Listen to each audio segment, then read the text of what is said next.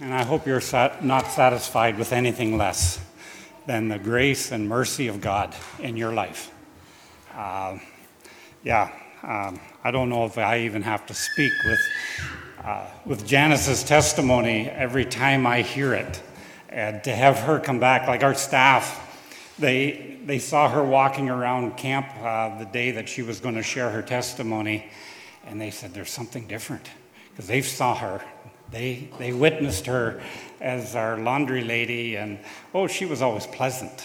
But there's something when the joy of the Lord grabs a hold of you, that the facial expressions, the actions, the words spoken are undeniable. And Janice was such a testimony of that. Not just Janice, but any one of us too. That can be us. Just understanding what the mercy of God is all about. This morning I want to talk about small things. Where this is coming from is a living illustration that happened to us this summer. July 10th, I was here in Killarney. I had to pick up some around 600 pounds of frozen meat, Killarney Meats, and thankful to various farmers that donate cattle. And it was time to pick it up. I had come to Killarney, I'd picked it up, and on my way home, I thought I've got just enough time to stop in at the house and check answering machine messages and whatever, which I did. Decided I should go to the basement and just check things, and all of a sudden realized I had 2 inches of water in my basement. Was not nice. We were in the this summer we also did some work on our house. We took the stucco off and replaced the siding, and so therefore there was no eaves troughs and all that thing, and we had a lot of rain, and I thought, this is not what I need on July 10th, middle of camp, and so on. So I made a phone call to Kathy, and I wasn't actually very pleasant. When you go to the house and you go to the basement and your carpet is in 2 inches of water, and our daughter, by the way, in the midst of that was moving from her apartment to another place, and guess where her stuff was stored? It just multiplied every time I got thinking of it. And so, but I had this 600 pounds of frozen meat. I can't deal with anything.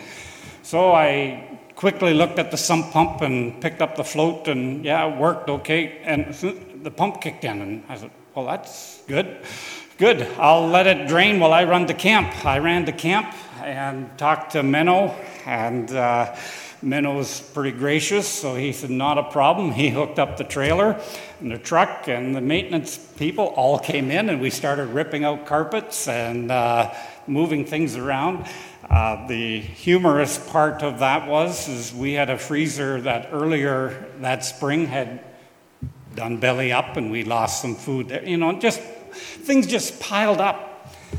And we were able to get the freezer out because we had maintenance guys, and they're convinced that I had the flood to get the freezer out of the basement. It's one of those big, 20-year-old tanks, and so on. But that was not the case, but I used it as an opportunity. And anyways, they left with all the garbage to the dump and so on, and I was left there and with another staff member, Eric. And I asked Eric if he could just hold the flashlight. The sump pump's a little awkward, so I said, just hold the flashlight and I'm going to just check and see. And I should have known something was wrong when I could pick the float up out of the sump pump hole. And then I realized what the problem was.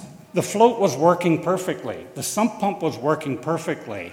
But there's a screw that holds the float to the top of the pump so that the pill switch kicks in. And that screw had rusted. So it was floating, and it hits the top of the tank, and it can't. And that's what the problem was. I should have known the day before when I reached in and I could, everything's working. But, and then it got me thinking, What about the small things in our life? What are the small things that make big impact on the various things of our lives? What are the small things that God uses throughout Scripture to impact a nation or impact a prophet and so on? So I started to look through my Bible on some small things. The things, little things that, well, we saw the children's video here. A little servant girl that just says, it's simple, just dunk 7 times. It's a simple little thing. I mean, it can't be any worse than Turtle Mountain Lake, right? With leeches and brown water and whatever, but they swim in it all the time. And so what's the problem? And sometimes I think we're looking for the grandiose. We're looking for the large, give me the bolt of lightning, Lord, and then I'll believe. But so often, it's the small, simple things of obedience. And so I want to, this morning, very, very quickly, just, and again, I'm not going to give you so much the references as I think most of you will recognize the stories. But in 1 Kings 18, the small cloud, Elijah had prayed for rain, and there was 3.5 years of no rain. And then he one day says to his servant, "What do you see?" And there was a small cloud on the horizon that produced rain. Elisha, the prophet, the small jar that just kept producing oil after oil after oil after oil, enough so that the lady could actually pay off her debtors and her son would not be sold into slavery, and she could live off the income. All started with just a small amount of oil.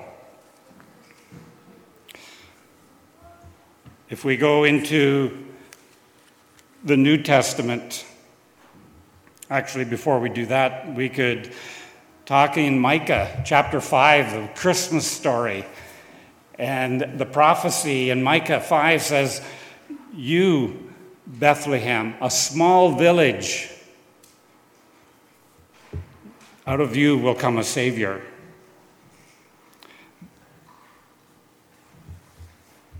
There's in Matthew, it talks about the size of a mustard seed. If our faith is as small as a mustard seed, one of the smallest seeds out there. But if our faith is as small as that, we could say to a mountain, jump into the sea, and it would happen. We could also look at the story of the feeding of the 5,000, a small boy with a small bag of lunch, right? Small. God uses small things. And just as in July 10th, when he used that little screw to teach me a lesson that it's not about the big, it's about the small. God wants to teach us that it's about the small things. The things that he's asked us to do on a daily basis. Read his word, pray, share with your neighbor. To do it faithfully, to do it in obedience. It's not about the grandiose. The grandiose comes because of small steps of obedience. The scripture passage that was read for us this morning was in James chapter 3. And there's 3 things in that passage that are small, but yet they're mighty. The first one is the bit in the horse's mouth. We have horses at camp, and many of you have been there and you've ridden them and or you've interacted with horses to know that a bit can lead a horse in any direction that you need it to go. but it's a small thing in comparison to the size of a horse. But that bit helps us to control a large animal. But then it talks about a rudder of a ship and how the rudder steers that ship through winds and through waves in any direction that the pilot wants it to go. And that is amazing when you consider the size of a ship and the size of a rudder and what a rudder can do. But the third one is the tongue. It's a small member of the body, and how important it is to deal with it properly.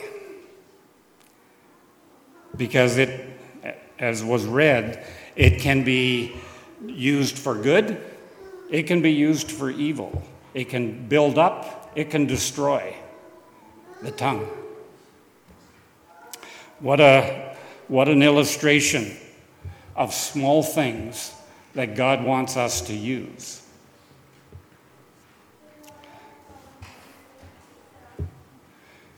We have so much by way of resources, by way of just life. But it's all coming from small things. Little things that build into our lives to make us who we are. God wants to use small things. God wants us to be obedient with the small things that we have. Whether it's your home, whether it's your life or some form of your life where you want to invest into a neighbor or a loved one, God wants us to use that because it's the small things that have impact. Just as Kathy shared this morning about Muhammad, and again, it's one of those pictures that I will have for quite a while. I was in the tuck shop the closing day, and he was coming in taking whole bunch of selfies with everybody. So he would stand beside me and take a selfie, and then he would go beside somebody else. It was a small thing, but that's his reminder of who his new family is. And he could take that back into his home and into his sphere of influence, and he could show them who he now is in Christ, and that he has people beside him praying for him and encouraging him. It's a small thing, but for him, it means the world.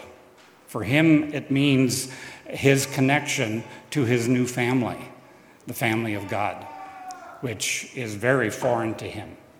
And if you ever think of Muhammad, you don't know him, but you know him by name now, pray for him. I'm sure it's not going to be easy coming from a Muslim home, coming to a Bible camp, and finding Christ and then going back to that Muslim home. So please pray that he finds the strength that he needs. And hopefully that small item of those pictures will be part of that.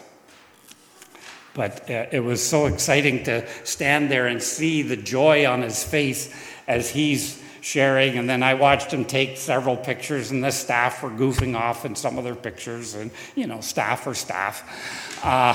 But to him, that was a small thing, but it was large at the same time.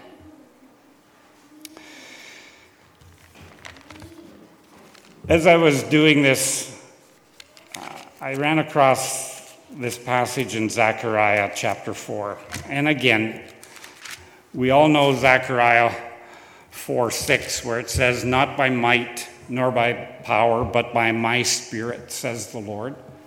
But if you go down to verse 10, it says, "Who dares despise the day of small things?" This is the Lord speaking.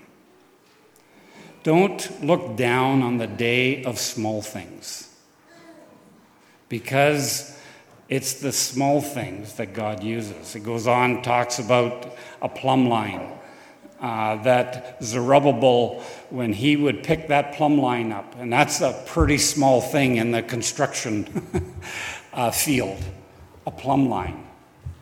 But when Zerubbabel would pick up the plumb line, they would know that God's salvation and the temple and all of the things that was being prophesied here would take place. It's a small thing, so don't despise the day of small things. I know in a sense I'm rambling here this morning, but that was a lesson that was very vivid to us this year because of a little screw on the top of a sump pump that rusted. And yeah, we could go into other lessons on that we should be maintaining things and on. And then there's a scriptural lesson there too, right? We need to maintain our lives because we need to get into the Word, we need to pray, and so on. Bottom line is, God uses all kinds of things to teach us lessons. And for this one, it was just a small little screw that we are now living in denial. We haven't gone back to the house too much. We stayed there last night and we just went to bed. We have a lot of work to do in September in cleaning up. But again, God will give us the strength, and every day that we are doing that, we'll have that reminder that it's the small things that make a big impact. So my challenge is this: how big of an impact are you making on your community, in your family, in your workplace? Because it's the small things that you do that speak volumes to those around you. That word of kindness, it's a small thing, right? That I'll buy you a coffee. Those things speak volumes, and those things make lasting impressions. And if we are true believers of Jesus Christ, the Gospels don't show it overly. They show the big miracles and that sort of thing. But I'm sure there was a lot of small things about Jesus. Why people would flock to him. Probably because he had that kindness in his eyes, kindness in his voice, the hi as they would walk by. And we can be that as well, because we are to be Christians, Christ ones, to the world around us. Father God, thank you for the illustration of small things. And Father, your word is filled with them.